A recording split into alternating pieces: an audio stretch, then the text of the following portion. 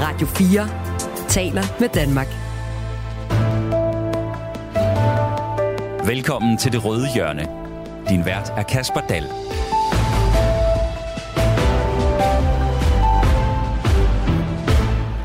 I tirsdags undskyldte Venstres formand og landets forsvarsminister Jakob Ellemann-Jensen for at have givet Folketinget forkerte oplysninger tilbage i januar, da man handlede for 1,7 milliarder kroner hos det kontroversielle israelske våbenproducent Elbit. Og fredag indkaldte han så til hastemøde om sagen. Det viser sig, at der var undladt oplysninger i den redegørelse, som Ellemann ellers præsenterede om tirsdagen. Nu er forsvarsministeriets departementschef så fyret. Så kan vi stole på, at der er styr på tropperne i forsvarsministeriet.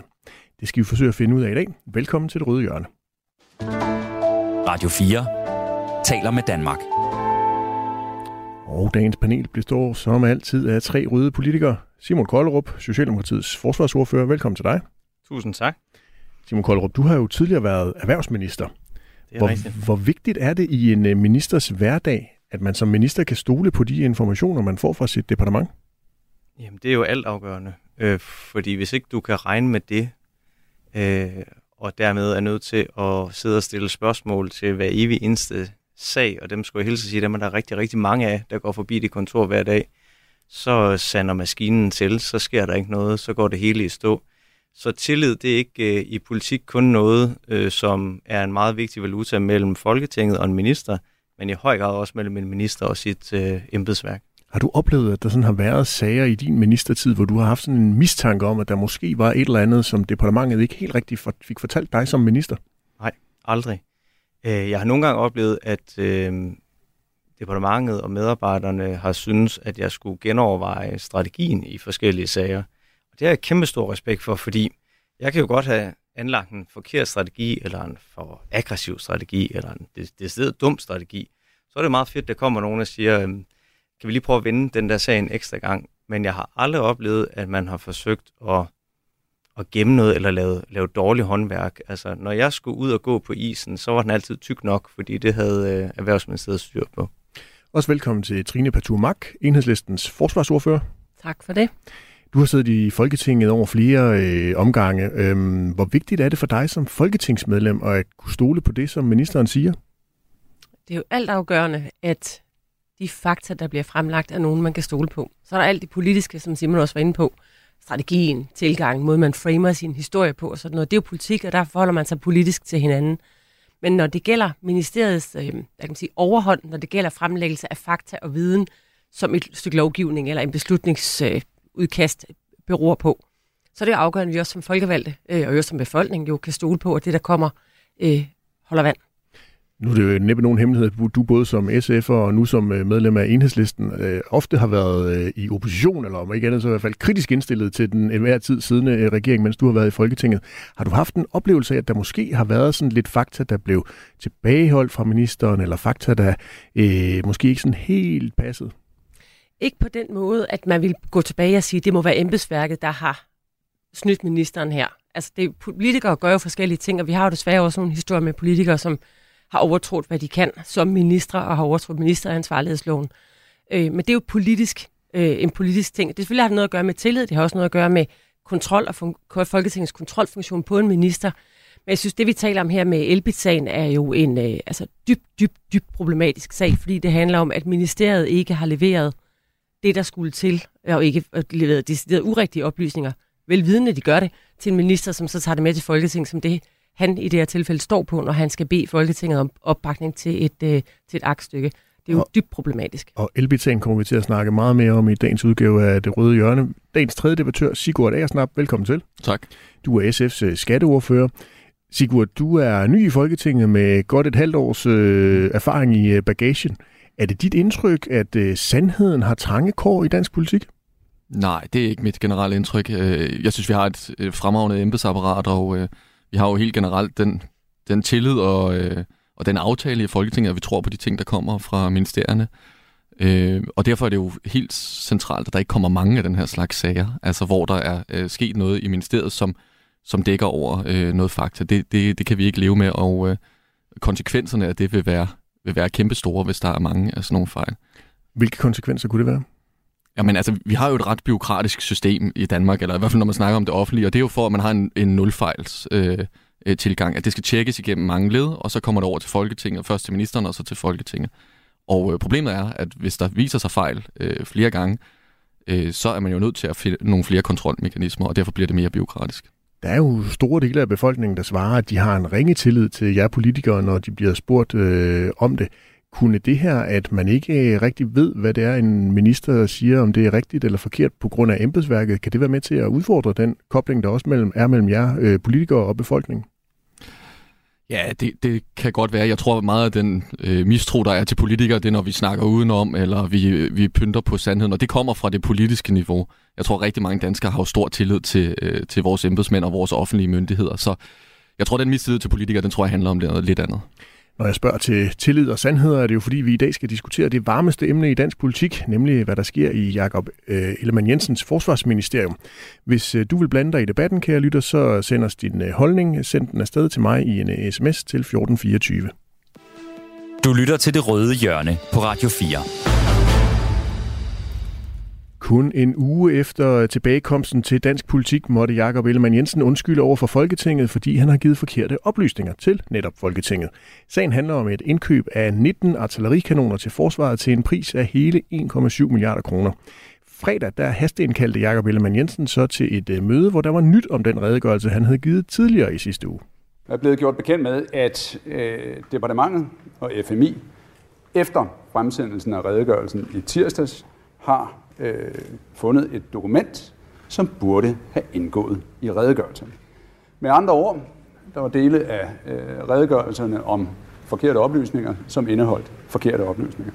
I forlængelse af det her, så har jeg meddelt departementschef Morten Bæk, at jeg ikke længere har tillid til ham som departementschef i forsvarsministeriet. Ja, hovedpointen med hastemødet var altså, at der var undladt oplysninger i den redegørelse, som Ellemann præsenterede tirsdag i sidste uge, og det har altså den konsekvens, at forsvarsministeriets departementschef er blevet hjemsendt. Simon Kollerup, har du oplevet noget lignende i dansk politik? Ja, det har jeg lyst til at sige nej til. Nu har jeg været i dansk politik i 11-12 år, så med far for, at der er noget, der er overgået sidenhen, så synes jeg, det er ret vildt, at der bliver lavet en redegørelse, som det er jo ikke sådan, der sidder en minister fredag eftermiddag og sagt, det kan jeg sige, kammerater, der ligger en redegørelse på mit kontor mandag morgen, og så vil jeg vide, hvad der skete alt i den her sag. Det har været måneder undervejs. Og så lykkedes det alligevel, da man så finder ud af, at man nu er færdig med sin redegørelse, tror man, som i øvrigt handler om, at Folketinget har fået forkerte oplysninger. Det er jo næsten, jeg ved ikke, det er i anden potens jo helt på månen det her. Så finder man ud af, at den redegørelse kan Folketinget så heller ikke helt regne med, fordi der er så noget i den redegørelse, der heller ikke var rigtigt. Og en ting er sagen i sig selv, den er alvorlig. Jeg kan godt forstå, hvis Jakob Ellemann er kommet lidt træt på arbejde, eller han har fået den viden her. Men det gør jo også bare, at vi andre sidder tilbage og spørger, hvad er det så ellers i redegørelsen, der ikke var rigtigt? Trine Patumark, har du oplevet noget lignende? Nej. Sigurd Agersnap, har du oplevet noget lignende? Nu har jeg også kun været her et halvt år, men det har jeg ikke. Jeg kan heller ikke. Du er et politisk menneske, Sigurd Agersnap. Jeg kan heller ikke mindes en lignende episode, det kan jeg ikke. Kollerup, hvor alvorligt er det her egentlig? Det er da enormt alvorligt. Det er alvorligt på så mange forskellige plan. Altså der er jo en intern alvorlighed i ministeriet, hvor du skal have en minister, apropos vores indledning på programmet her, som skal kunne have tillid til, at det han får at vide er rigtigt, fordi han skal være en meget aktiv minister. Der er krig på europæisk grund, Ukraine er under pres, vi skal hjælpe, der er brug for Danmark også i den her situation, og der kan de ikke gå og lege, hvem har lavet fejl nu over i forsvarsministeriet hele tiden. Der er det alvorligt. Så er det alvorligt i yderligere et led, fordi vi sidder jo så forskellige forsvarsordfører og skal være med til at udmønte 143 milliarder kroner til at styrke det danske forsvar. Den udmøntning, den skal jo bygges ovenpå viden, informationer, notater, papir, som vi får fra et forsvarsministerium, vi jo normalvis vil have en meget, meget udstrakt grad af tillid til. Og alt det er udfordret lige nu, og det kan næsten ikke komme på et værre tidspunkt for det danske forsvarsministerium. Så jeg synes, jeg har faktisk svært ved at se, hvordan det kan blive mere alvorligt, end det er nu. Hele misæren begyndte altså i tirsdags, da Jakob Ellemann-Jensen, han efter at være kommet tilbage fra sin stresssygemelding, var klar til at offentliggøre de her redegørelser. Lad os lige prøve at høre, hvordan det lød tirsdag i sidste uge. Det er mit ansvar som minister, og det undskylder jeg for. Samtidig vil jeg gerne gøre det klart, det har ikke været min hensigt at vildlede Folketinget eller forsvarsforligskredsen, eller pynte på sandheden, eller forholde Folketinget eller forsvarsforligskredsen nogen oplysning. Ja, der var i den grad en forsvarsminister, der var klar til at påtage sig ansvaret. Redegørelserne de viste, at der var begået graverende fejl på 4 områder. De 4 fejl, det var blandt andet, at af aktstykkerne til Finansudvalget i Folketinget fremgik det fejlagtigt, at kontrakten med leverandøren skulle udskrives inden udgangen af januar af hensyn til tilbudets gyldighed. Folketinget blev heller ikke fyldestgørende informeret om, at Forsvarsministeriets Materiel- og Indkøbsstyrelse af tidsmæssige grunde ikke tog fornyet kontakt til de andre potentielle leverandører. At forligskredsen også blev givet et fejlagtigt indtryk af, at forsvaret ville få stillet et såkaldt Atmos-artillerisystem til rådighed allerede i foråret 2023, og at Folketinget ikke blev orienteret om, at der i begyndelsen af januar blev indgået et forlig mellem Forsvarsministeriets Materiel- og Indkøbsstyrelse og Elbit, den israelske våbenproducent, i et sagsanlæg helt tilbage fra 2020. Trine Patumark, har du fået svar på, hvordan det kunne ske, at forligskredsen fik forkerte oplysninger af Forsvarsministeriet? Nej, ikke nu. Men jeg kan sige, at vi har stillet utrolig mange spørgsmål til ministeren, som prøver at indkredse nogle af de ting, som vi også kommer til at tale om i dag, og som kommer til at fylde dansk politik og dansk diskussion af forsvarspolitik igennem meget, meget lang tid her fra nu af og frem. Men Trine Patumark, Jakob Ellemann-Jensen, han har undskyldt. Han siger, det er hans ansvar. Hvad er problemet så? I politik, der er undskyldninger ikke altid nok. Altså igen, fordi det her, det handler jo også om et demokratisk system, hvor vi, som vi lige har talt om, skal kunne stole på den viden, vi får. Vi skal kunne stole på det materiale, som minister stiller med, når det her det er jo en sag mellem en regering og et folketing, hvor Folketinget skal kunne udøve kontrol med en minister. Man bliver fremlagt nogle ting, man skal tage stilling til, man skal beslutte, om man støtter eller ikke støtter, og der er det jo fuldstændig afgørende, at den viden, som det baserer sig på, er noget, man også kan regne med som folkevalgt, selvom man måske er i opposition til ministeren. Men det er sådan set i den sammenhæng jo lige meget, fordi viden skal vi jo kunne stole på uanset. Og derfor er det jo lige nu fuldstændig umuligt at vide, om vi har fået den endelige redegørelse om urigtige oplysninger, om urigtige oplysninger eller mangel på samme. Og derfor er der ikke noget punktum, før vi ved noget mere, og i virkeligheden så burde det her jo være noget for både statsrevisorer og rigsrevisionen at gå meget, meget grundigt ind i.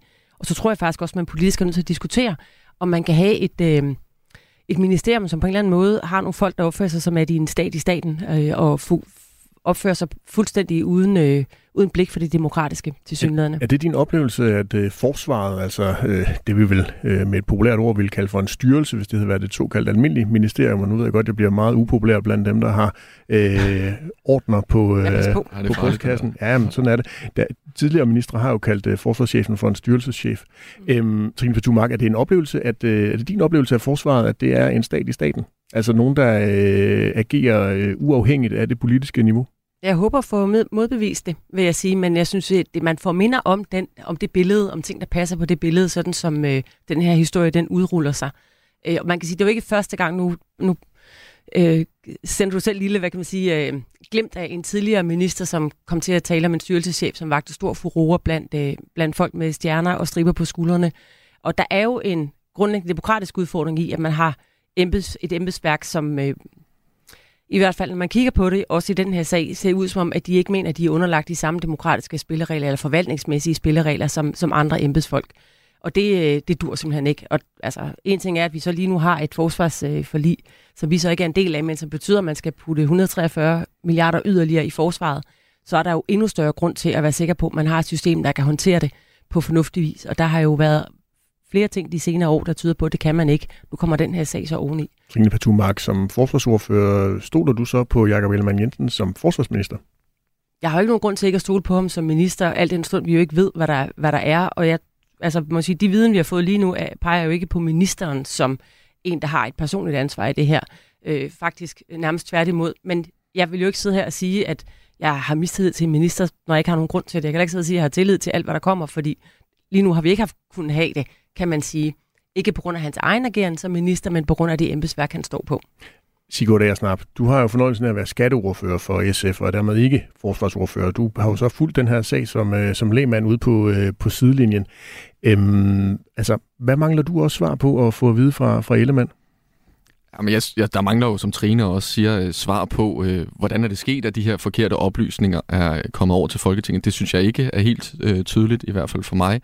Der er et spørgsmål om den her tidsmæssige sammenhæng mellem, at Elbit dropper en sag mod den danske stat, og at der så kommer en kontrakt, som Elbit vinder, uden at alle andre markedsparter bliver spurgt.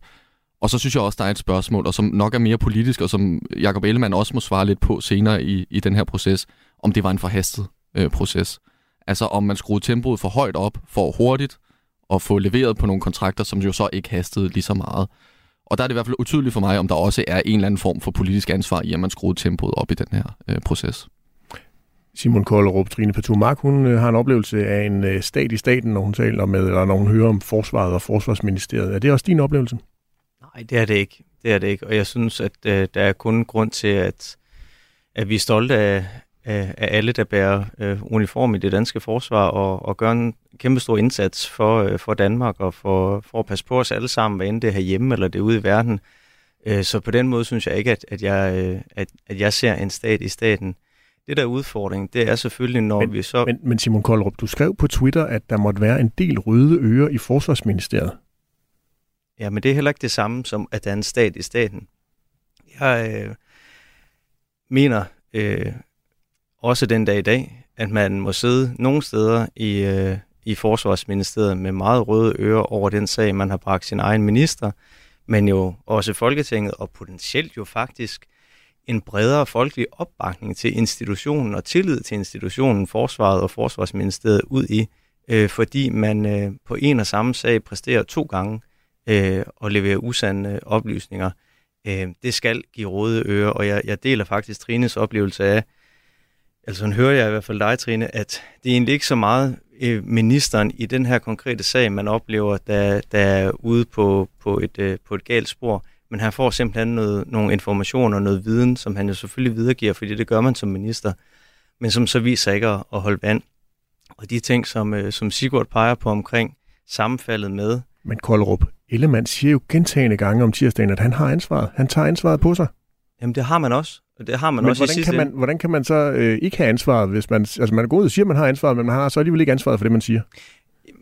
Jeg tror, det handler i meget høj grad, eller det tror jeg for mange i hvert fald, jeg kan jo kun tale for mig selv, om har vi her med en minister at gøre, der havde til hensigt at se, om han kunne luske noget igennem. Og men ved du, han ikke havde det? Ja, det føler jeg mig 100% overbevist om, han ikke havde. Trine Pertou-Mark, føler du dig 100% overbevist om det? Jeg føler ikke så meget i den her sammenhæng. Jeg vil sige, jeg vil gerne have overbevises om, at der ikke har været det, som jeg tror, at det... Nu kan vi sidde og gætte på, hvad hinanden siger her, men som Sigurd sagde før, at har der været et politisk pres på ministeriet for, at man kunne få de her kontrakter hævet hjem, og dermed skabe et vidensgrundlag eller et beslutningsgrundlag, der indikerede, at det skulle gå stærkt. Og det er virkelig det ved vi jo faktisk ikke. Så når jeg siger, at jeg ikke har mistillid til ministeren, så er det fordi, der ikke er noget af det, vi ved indtil videre, som giver grundlag for at tro, at der er en minister, som personligt har haft en aktie. Men vi ved det faktisk ikke, fordi der er 100.000 spørgsmål, vi ikke har fået svar på endnu. Men Jakob Ellemann, han indrømmede faktisk på pressemødet i tirsdags, at det på nogle områder gik for stærkt. Prøv at lytte med her. Samtidig må jeg medgive, at jeg simpelthen gav Finansudvalget for kort tid. Jeg skulle have givet længere tid til Finansudvalget. Det kunne jeg have gjort ved at bede om en ekstraordinær behandling, og det er netop undskyldt over for Folketingets Finansudvalgs medlemmer. Ja, i torsdags der kom det altså frem, at allerede inden det omdiskuterede våbenindkøb hos israelske Elbit, der blev forsvarsministeriet advaret om, at indkøbet altså gik for stærkt. Det viser en mail fra det konkurrerende sydkoreanske våbenfirma Hanwha, som DR har set. Også forsvarsministeriets materiel- og indkøbsstyrelse advarede af flere omgange ministeriet om, at processen var meget forceret og hastigt, at styrelsen kun havde en frist på 5 dage. Sigurd Agersnap, hvad var det, du antydede lige før? Gik det for hurtigt? Jamen, det var jo det, jeg antydede, og som Jakob Ellemann jo også i et eller andet omfang tager ansvaret for. Jeg synes bare, når nu man undersøger det til bunds, den her proces, der har været i FMI og i Forsvarsministeriet, så bør man også kigge på, om processen tilrettelagt fra politisk niveau var forhastet. Det tror jeg, der er en del processer, der er rundt omkring i det danske embedsapparat, hvor vi simpelthen, og det er også vores skyld som folketingsmedlemmer, lægger et pres på, at det skal gå meget hurtigt. Men det synes jeg kan være en af læringerne af den her sag, at det skaber altså dårligere beslutninger og også forhastede processer. Og så synes jeg bare, hvis jeg må, der er jo en interessant diskussion i det her med, at vi har ministeransvarsloven, og ministeren har jo selvfølgelig ansvaret i sidste ende. Men i og med, at man har en flertalsregering, jamen så er det jo ikke sådan, at vi vælter ministeren. I stedet så bliver det jo, at man placerer et ansvar nede i embedsapparatet et eller andet sted. Og der er jo glad for at se, at man har placeret det hos departementschefen i første omgang.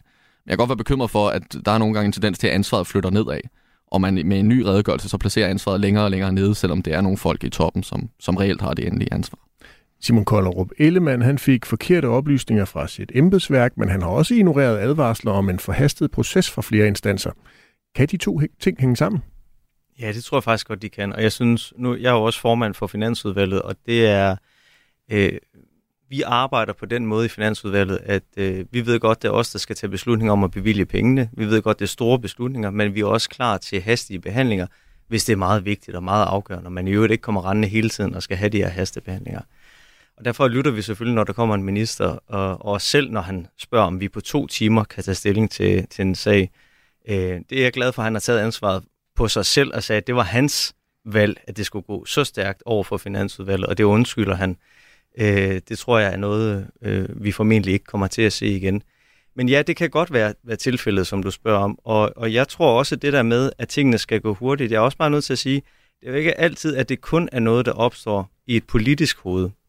I den her konkrete sag, der blev vi jo også fortalt, at når man nu donerede jo ikke bare nogen Cæsar-kanoner, men dem alle sammen, så var der også et stort hensyn til fastholdelse af medarbejdere, fastholdelse af soldater i det danske forsvar i ret hurtigt at kunne genanskaffe noget nyt materiel til dem. Og derfor var der et tidsmæssigt pres, vi skulle være opmærksom på, og det var en militærfaglig vurdering, vi fik lagt ind politisk, at tænk nu lige på de soldater, der gerne vil blive i det danske forsvar, de også har noget materiale, de kan øve sig med og arbejde med. Så jeg advarer bare lidt imod, at fordi en minister måske måtte have sagt, come on guys, det her det er nødt til at gå rimelig stærkt, så kan den melding jo godt opstå på baggrund af en militærfaglig vurdering, som den pågældende minister så har fået i det her tilfælde. Så ja, der er der uden tvivl noget i den her sag, der er gået alt for stærkt. Forhåbentlig skal vi lære af det, og lige nu har vi alle sammen brug for at blive så meget klogere, at vi kan læse redegørelserne og vide, at det, der står, det er rigtigt. Og det er derfor, vi har møde i forsvarsministeriet i den her uge, og det er derfor, der er indkaldt 2 samråd i Folketinget. Altså, sagen er ikke færdig, det er helt sikkert. Altså, nu nævner du selv, Simon, at du er formand for Finansudvalget, og i virkeligheden så er, udover alt det politiske i det her, og udover det vi har siddet og talt om indtil nu, så er der jo noget helt grundlæggende, som vi i hvert fald Enhedslisten har undret os utroligt meget over, og det er, at I accepterer, det gælder virkelig jeres begge tos partier, accepterer, at den her diskussion og de her møder bliver afholdt i forligskredsen, som jo ikke er andet end en samling af partier, der har været med til at sige ja til et forsvarsforlig. Det her er jo en sag om urigtige oplysninger mellem en regering og et folketing, dit udvalg, eller et udvalg, du er formand for. Og de møder, der har været afholdt indtil videre, har været afholdt mellem ministeren og forligskredsen. Og det er jo at flytte magten og viden og informationsdeling og dialogen væk fra den institution, som Folketinget er. Finansudvalget og forsvarsudvalget i samråd, det var sådan set, det kunne være et fedt, men det er jo Folketinget som institution, som demokratisk forankret institution, som er dem, der har fået, eller os, der har fået forkerte oplysninger. Men indtil videre er det jer i forligskredsen, som sidder og taler med ministeren om, hvad man skal gøre med redegørelsen, hvad skal der stå i den, hvad vil man gerne svare på, hvad der er kommet svar på, hvad der ikke er kommet svar på, hvad var forkert i svarene, og hvad manglede, og så videre. Og undskyldningen ligger også der, så er der et pressemøde. Men det er jo fuldstændig trukket ud af det, som er de demokratiske fora, nemlig de udvalg, der er i Folketinget og Folketinget som instans. Og det forstår jeg simpelthen ikke, I accepterer. Altså, som den her sag opstod, så blev der jo indgået for nogle måneder siden en Ukraine-aftale, hvor næsten alle partier stod bag den. Og den her sag handler jo om donation til Ukraine og erstatningsindkøb. Så valgte den fungerende forsvarsminister at sige, okay, de partier, der står bag Ukraine-aftalen, som det her jo altså også handler om, de får mulighed for at være med til at sætte stregerne for, hvad skal redegørelsen indeholde, hvad skal den se på. Og så vælger man så at tage den samme kreds ind og orientere om redegørelsen, når den kommer. Nu er den sendt ud offentligt til Folketinget, alle har adgang til den, og der bliver et samråd i Finansudvalget. Så på den måde, så synes jeg ikke, at man gør noget forkert procesmæssigt i den måde, man offentliggør materialet efterfølgende. Men ville du have sagt det samme, hvis dit parti ikke havde været en del af regeringen? Ja, det tror Fordi jeg man flytter faktisk magten væk fra Folketinget ud i en forligskreds, som jo ikke har nogen som helst formel. Det er Folketinget, der ikke har fået oplysningerne. Det er de aktstykker, som er blevet vedtaget i Folketingets finansudvalg. Det er der viden og den information, der er kommet, ikke har været korrekt.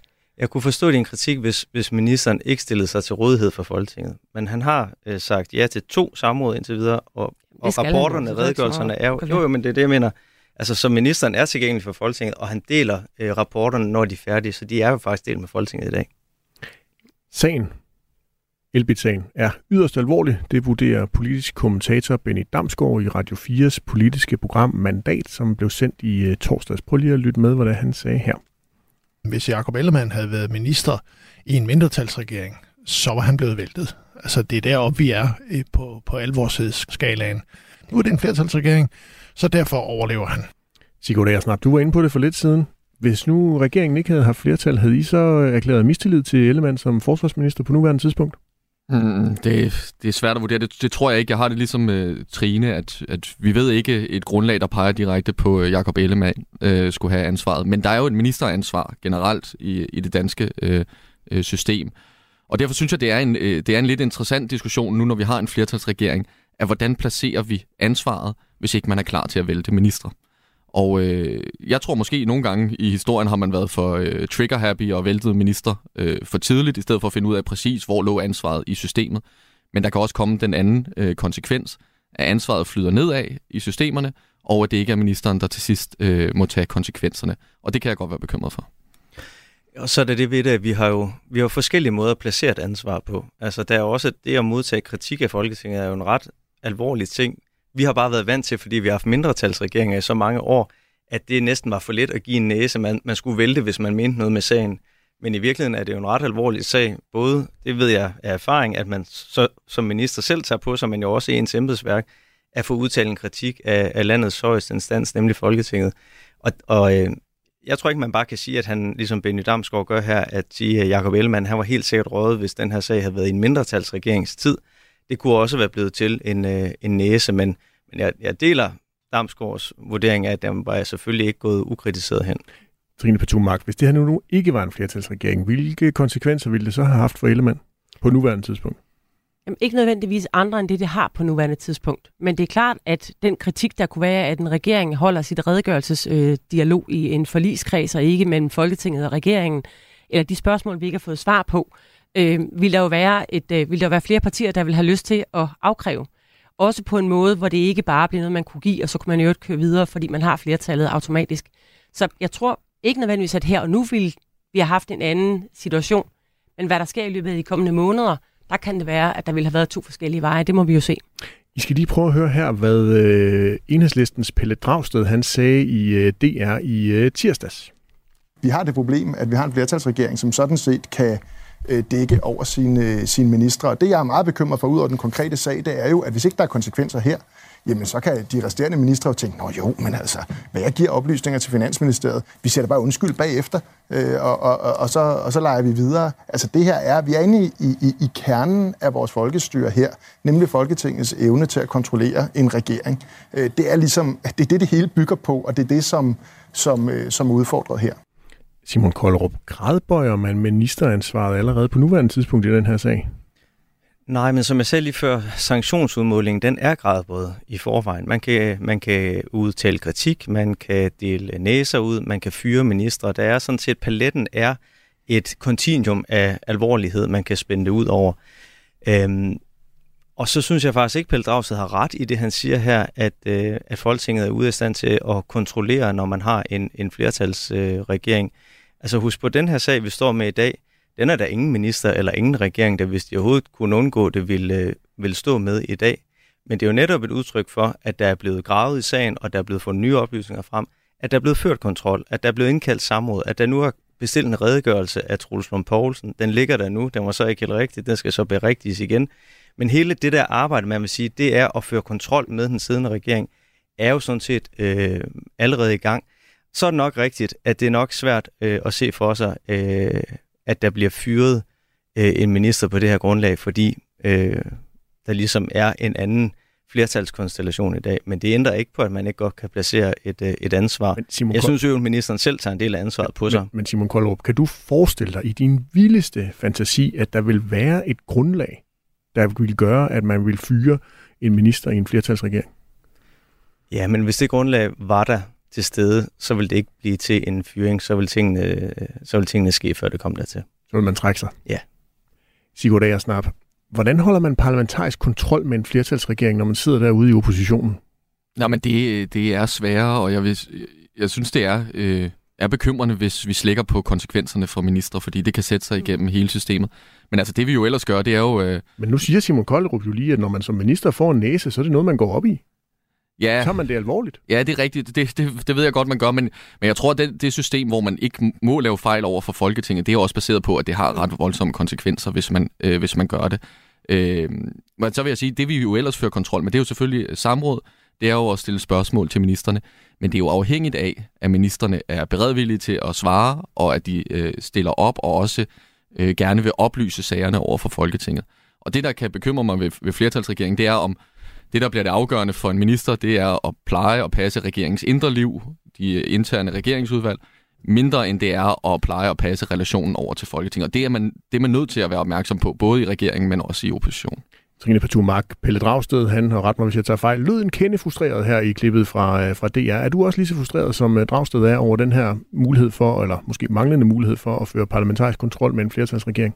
Ja, det er jeg, og det er jo selvfølgelig klart, fordi det både politisk er dybt frustrerende, at situationen er, som den er, ikke kun på grund af den her sag, men i det hele taget. Der er det jo en kende frustrerende at være en opposition, som de facto ikke får andet indflydelse end det, som et flertal har lyst til at give. Men det her er jo en dybere ting. Det handler om demokratiet og om folkestyret. Det handler om Folketinget som institutions evne og mulighed for at føre kontrol med den regering, der sidder. Også når det er en flertalsregering. Og det er jo der, hvor der er grus i maskineriet, så at sige. Og så vil jeg bare sige, at den her sag er jo ikke slut endnu. Altså, vi ved jo dårligt nok, om den er startet, fordi vi mangler en ny redegørelse for redegørelsen, som ikke var korrekt. Så det der med at sige, at nu er det hele afsluttet, det ved vi faktisk ikke. Og det er nemlig fuldstændig rigtigt. Vi afslutter til gengæld runden her i dagens udgave af Et Røde Hjørne og iler videre i programmet.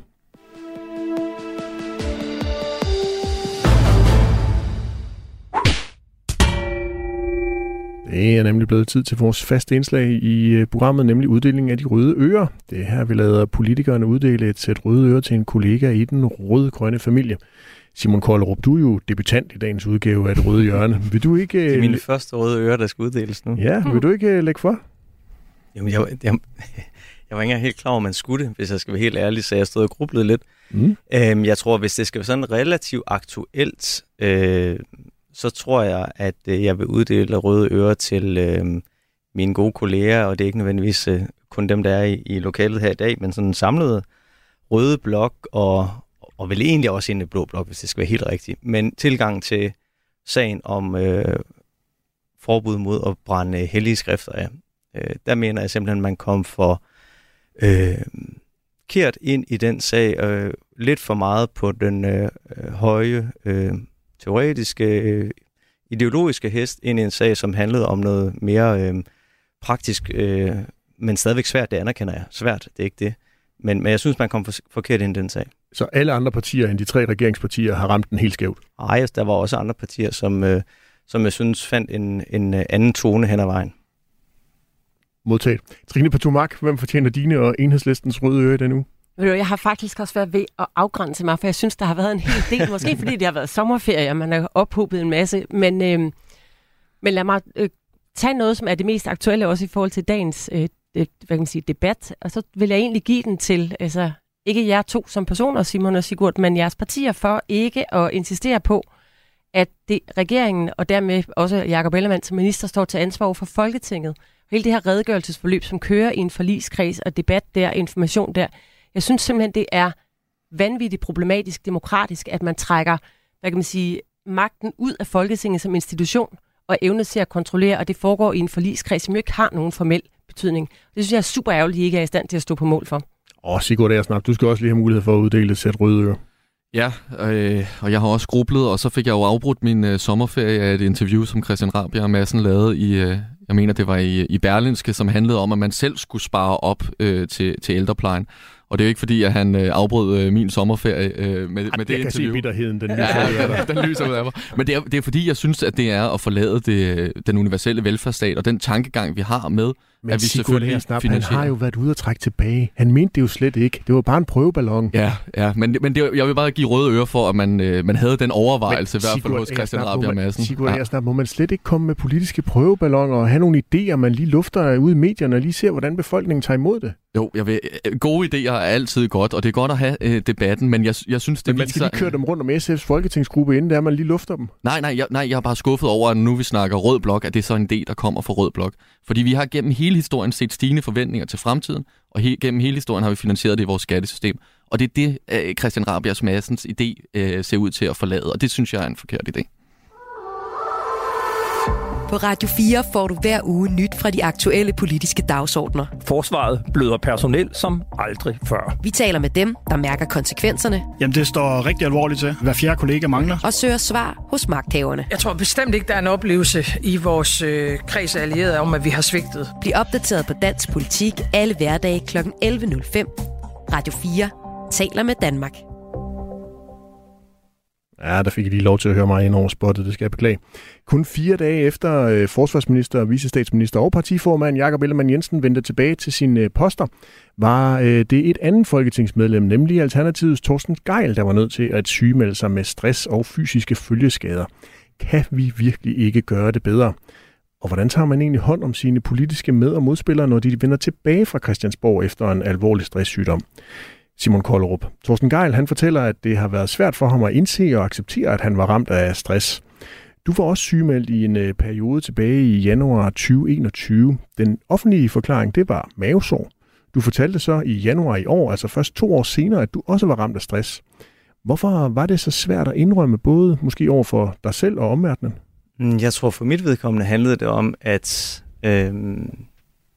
Christiansborg, i hvert fald i de 11-12 år, jeg har været derinde nu, har været sådan meget, du ved, hvordan går det? Det går skide godt. Jeg har mega travlt. Jeg knokler med mit arbejde. Jeg er simpelthen faktisk ret god til alt, hvad jeg går og laver. Det er et facademiljø, og det kommer jo lidt til udtryk af, at man også har et meget kompetitivt miljø. Vi konkurrerer med hinanden. Enten er vi politisk uenige, og derfor gerne vil have, at vores egne partier vender frem, eller også er man måske endnu værre internt i sit eget parti, i konstant konkurrence om at være med forrest i bussen.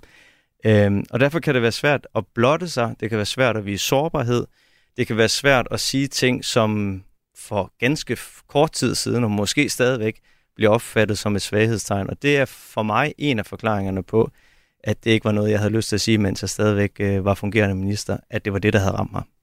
Din partifælle Lea Wermelin, som var miljøminister i den socialdemokratiske etpartiregering, hun har faktisk i dag lagt ud på sociale medier og skrevet, at hun er ærgerlig over, at hun ikke brugte sin platform som minister til at tale om, at hun har bøvlet med angst i mange år, og hun håber nu, at det kan hjælpe mange, hvis vi taler mere åbent om det. Simon Kollerup, tog folketingsmedlemmerne, altså dine kolleger, tog de ekstra hensyn til dig, da du vendte tilbage som erhvervsminister, eller var det bare lige på og hårdt? Jeg synes, mine ordfører, altså dem fra regeringens støttepartier, de kolleger, jeg havde tættest på politisk, var sådan set gode til at være omsorgsfulde, men den politiske kamp stopper jo ikke, og det vil sige, at jeg kommer jo også tilbage til nogle af de der lidt svære politiske arenaer, hvor man er lidt mere med visiret nede og lansen frem, og nu er vi i krig. Det kan være et paragraf 20-spørgsmål eller 4. Det kan være et samråd. Det kan være ting, hvor især måske som mindretalsminister og mindretalsregering, man altid er lidt ops på, om taburetten den kan vakle under en. Der blev man ikke skånet, og der blev ikke taget hensyn. Det var så til gengæld også nogle af de sværeste arenaer at genindtage fra en mand, der faldt mere eller mindre i kamp. Og det har jeg så... Jeg har fået enormt meget ud af at bruge, sådan professionel hjælp, få nogle værktøjer. Jeg har læst på universitetet, jeg har haft nogle jobs, inden jeg kom i Folketinget, men jeg har lidt lært det der med at håndtere de her situationer for mig selv, så jeg var jo værktøjsløs i den situation, jeg faldt i og stod i. Og først efterfølgende, da jeg havde været nede og bide i asfalten, der kom jeg så op på benene igen med nogle nye værktøjer, som gør, at jeg i dag føler, at jeg er godt kørende og kan handle på, hvis nogle af signalerne vender tilbage, og så dermed tage en afkørsel, inden man bare brager ind i muren. Vil du ønske, at du havde været minister i en flertalsregering, dengang du faldt, hvis det ligesom kan tage noget af det øverste pres af den der risiko, som du var inde på, for hele tiden at blive smidt ud? Eller fejle og blive smidt ud? Nej, jeg tror hellere, jeg vil sige, at jeg kunne godt tænke mig at prøve at være minister igen med de nye værktøjer, jeg har. Og ikke, om det er et flertal nede i Folketingssalen. Det er det et værktøj også? Det skal jo faktisk være ligegyldigt, ikke? Men jeg tror måske særligt, når man er førstegangs udnævnt minister, så vil du også gerne vise, du kan, og at det var rigtigt nok af statsministeren, at hun pegede på dig, og så skyder man lige brystet lidt mere frem, og nu skal jeg nok vise verden, at jeg kan. Der tror jeg måske, at der er en anden ro også på mig. Sigurd Agersnap, er I lidt blødere i kritikken af forsvarsministeren i Elbit-sagen, fordi han lige er kommet tilbage på benene igen, efter han faldt tilbage i februar? Nej, det er ikke mit indtryk. Altså, og det tror jeg desværre heller ikke, man kan på den måde. Der er man jo nødt til at sige, at de her sager er jo vigtige for folkestyret, for rigtig mange mennesker derude. Så der er man nødt til at gå hårdt til den og udveksle de argumenter og sørge for, at der bliver lavet de undersøgelser, der skal laves. Men jeg tror, i den sådan menneskelige kontakt, der tror jeg da helt klart, at vi prøver lige at sige, hej Jakob, fedt at se dig tilbage. Men hvis det nu var ministeren på dit område, altså skatteminister Jeppe Bruus, der havde været nede med stress i en længere periode og var kommet tilbage, ville du stadigvæk sidde og fyre lige så mange politikerspørgsmål afsted til ham, som han skulle bruge tid på at godkende? Jeg tror, jeg vil sortere en lille smule i dem. Altså, jeg har nogle meget vigtige politikerspørgsmål, og så har jeg nogle, der bare er vigtige. Og så kan det godt være, at vi nogle gange kunne sige, at de vigtige kan vente nogle uger. Men jeg tror ikke, at vi kan ikke indrette politikken meget anderledes. Men jeg tror, der er noget i, at man for eksempel i mange år har sagt, at politik er en kampsport, eller i krig, kærlighed og politik, så gælder alle knep. Altså de der ting om, at politik er sat uden for sådan den menneskelige kontakt, det synes jeg, vi skal gøre op med, og det håber jeg også, man kan bruge det, at flere står frem til at gøre op med.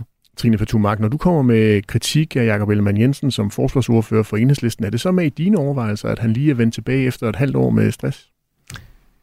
Nej, det er det ikke politisk af de samme grunde, som Sigurd er inde på, men der sidder også inde i mig sådan helt personligt en, der tænker, hvor er jeg bare mega glad for, at Jakob som person er kommet tilbage på benene efter den tur, han har været igennem. Og selvfølgelig har man det også i sig som menneske, men der bliver man nødt til at skelne mellem, hvad man har af, hvad jeg synes jo er en pligt som folkevalgt, til at holde en minister ansvarlig. Så er det en virkelig, undskyld mig udtrykket, virkelig lortet sag at komme tilbage til efter en stresssygemelding. Det er bare sådan der.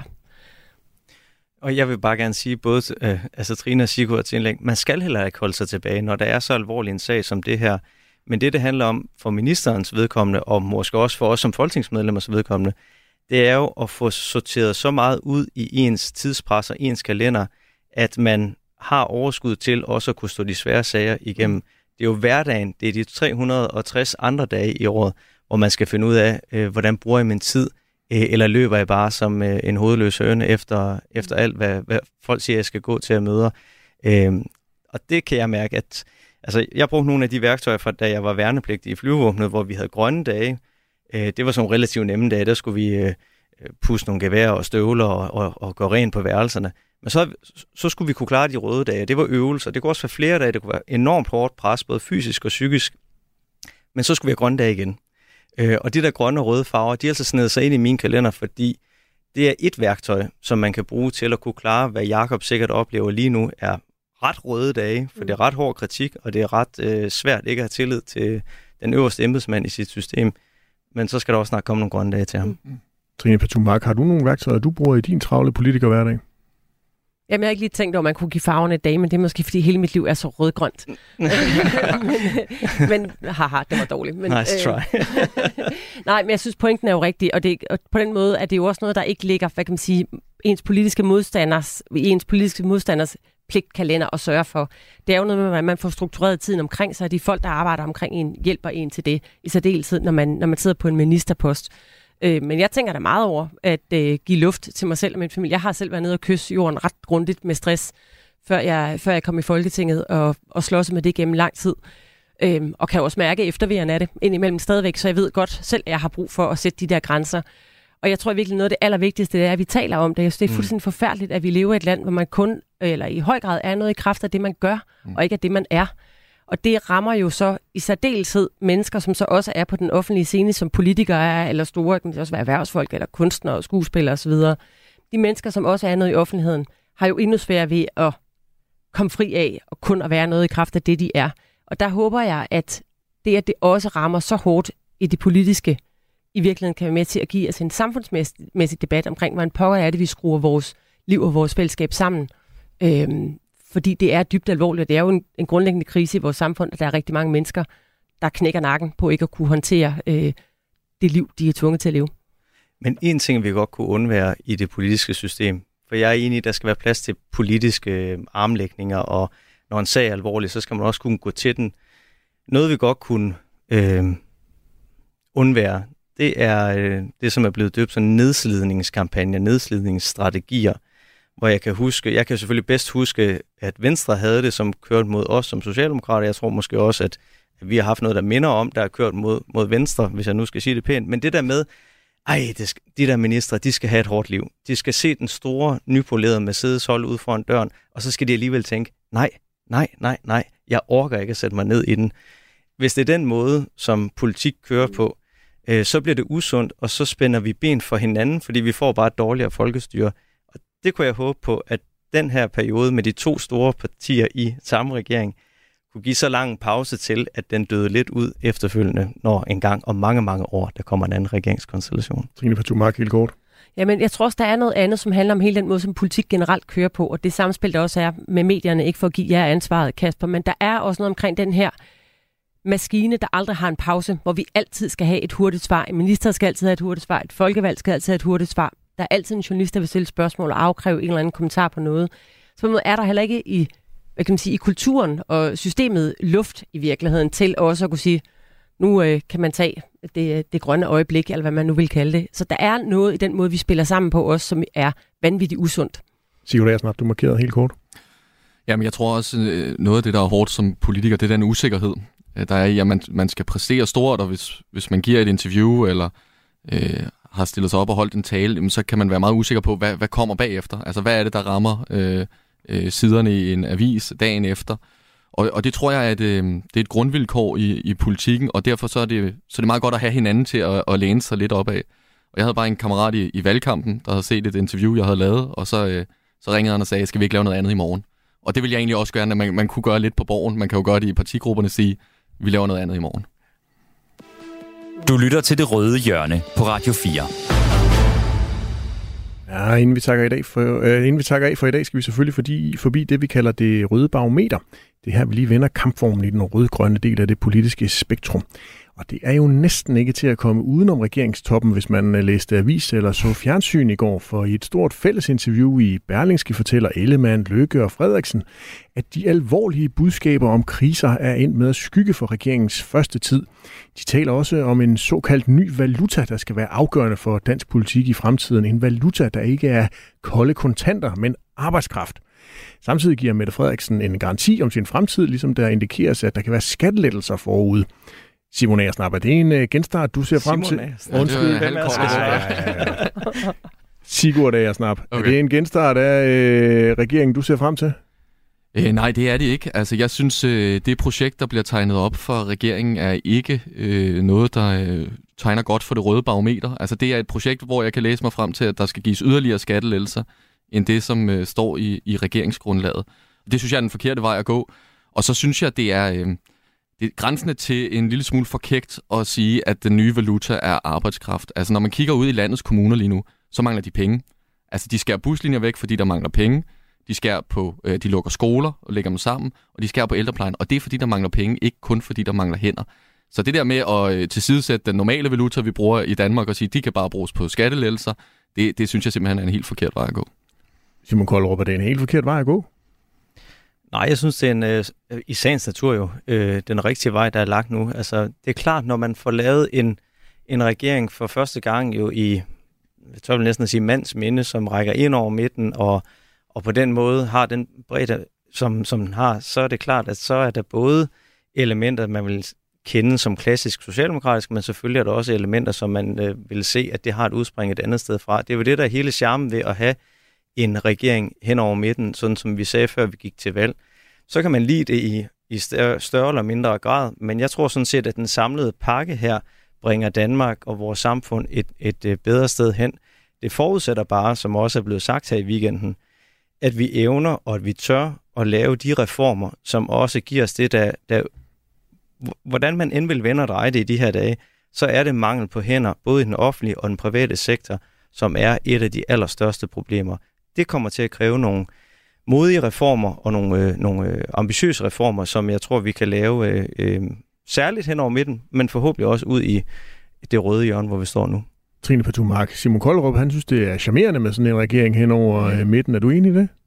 Man kan jo, med det, der skete her i weekenden, så begynder man jo at tænke på, hvor meget hen over midten det reelt er, og hvor meget det mere sådan er centrum ud mod det borgerlige i virkeligheden. Så jeg tror, i forhold til det med det røde barometer, så synes jeg, at det er alarmerende, at Socialdemokraterne i virkeligheden begynder at sige ting, som man i hvert fald traditionelt har været, kan man sige, både ideologisk og praktiske modstandere af, for man har villet en anden vej. Så det politiske valg, det her synes at være for Socialdemokraterne, er virkelig det, jeg synes er dybt bekymrende, og som stiller store krav til resten af også i den rød-grønne blok på at vise, at der faktisk er et politisk alternativ, der er en anden vej at gå.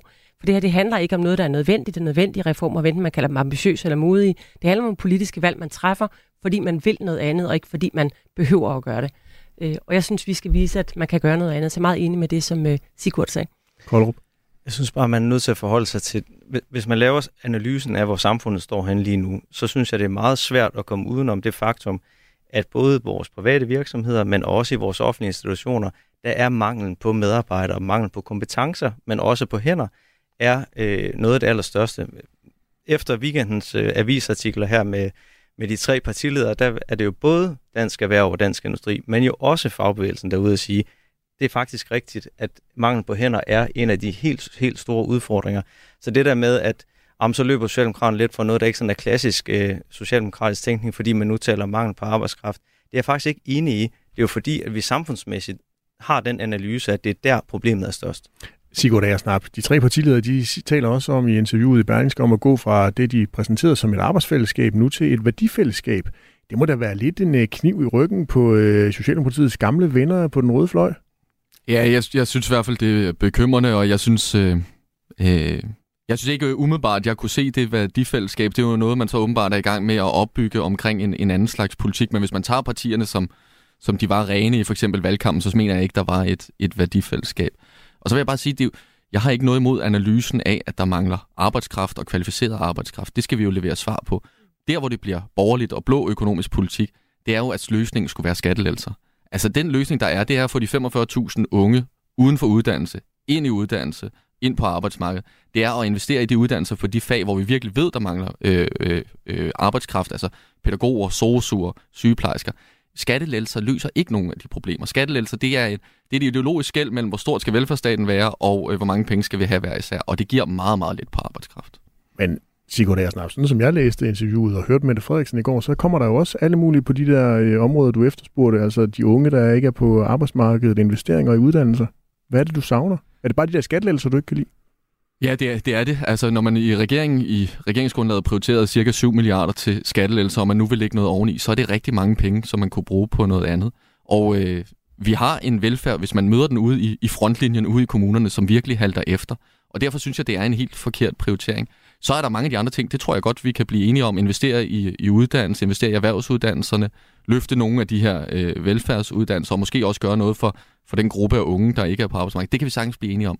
Men at man vil bruge så mange milliarder på skattelettelser, det synes jeg er en grundlæggende skævvridning af det danske samfund.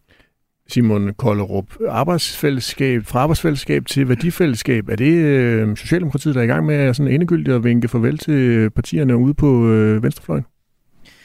Jeg ser det mere som, at vi er 3 forskellige partier, der har endda meget forskellige partier fra forskellige i den her, på den her radiokanal, vil det være fra forskellige hjørner, blå hjørner og rød hjørne, som har valgt at lave en regering med hinanden, som selvfølgelig til sin start vil være præget af et praktisk samarbejde, et arbejdsfællesskab.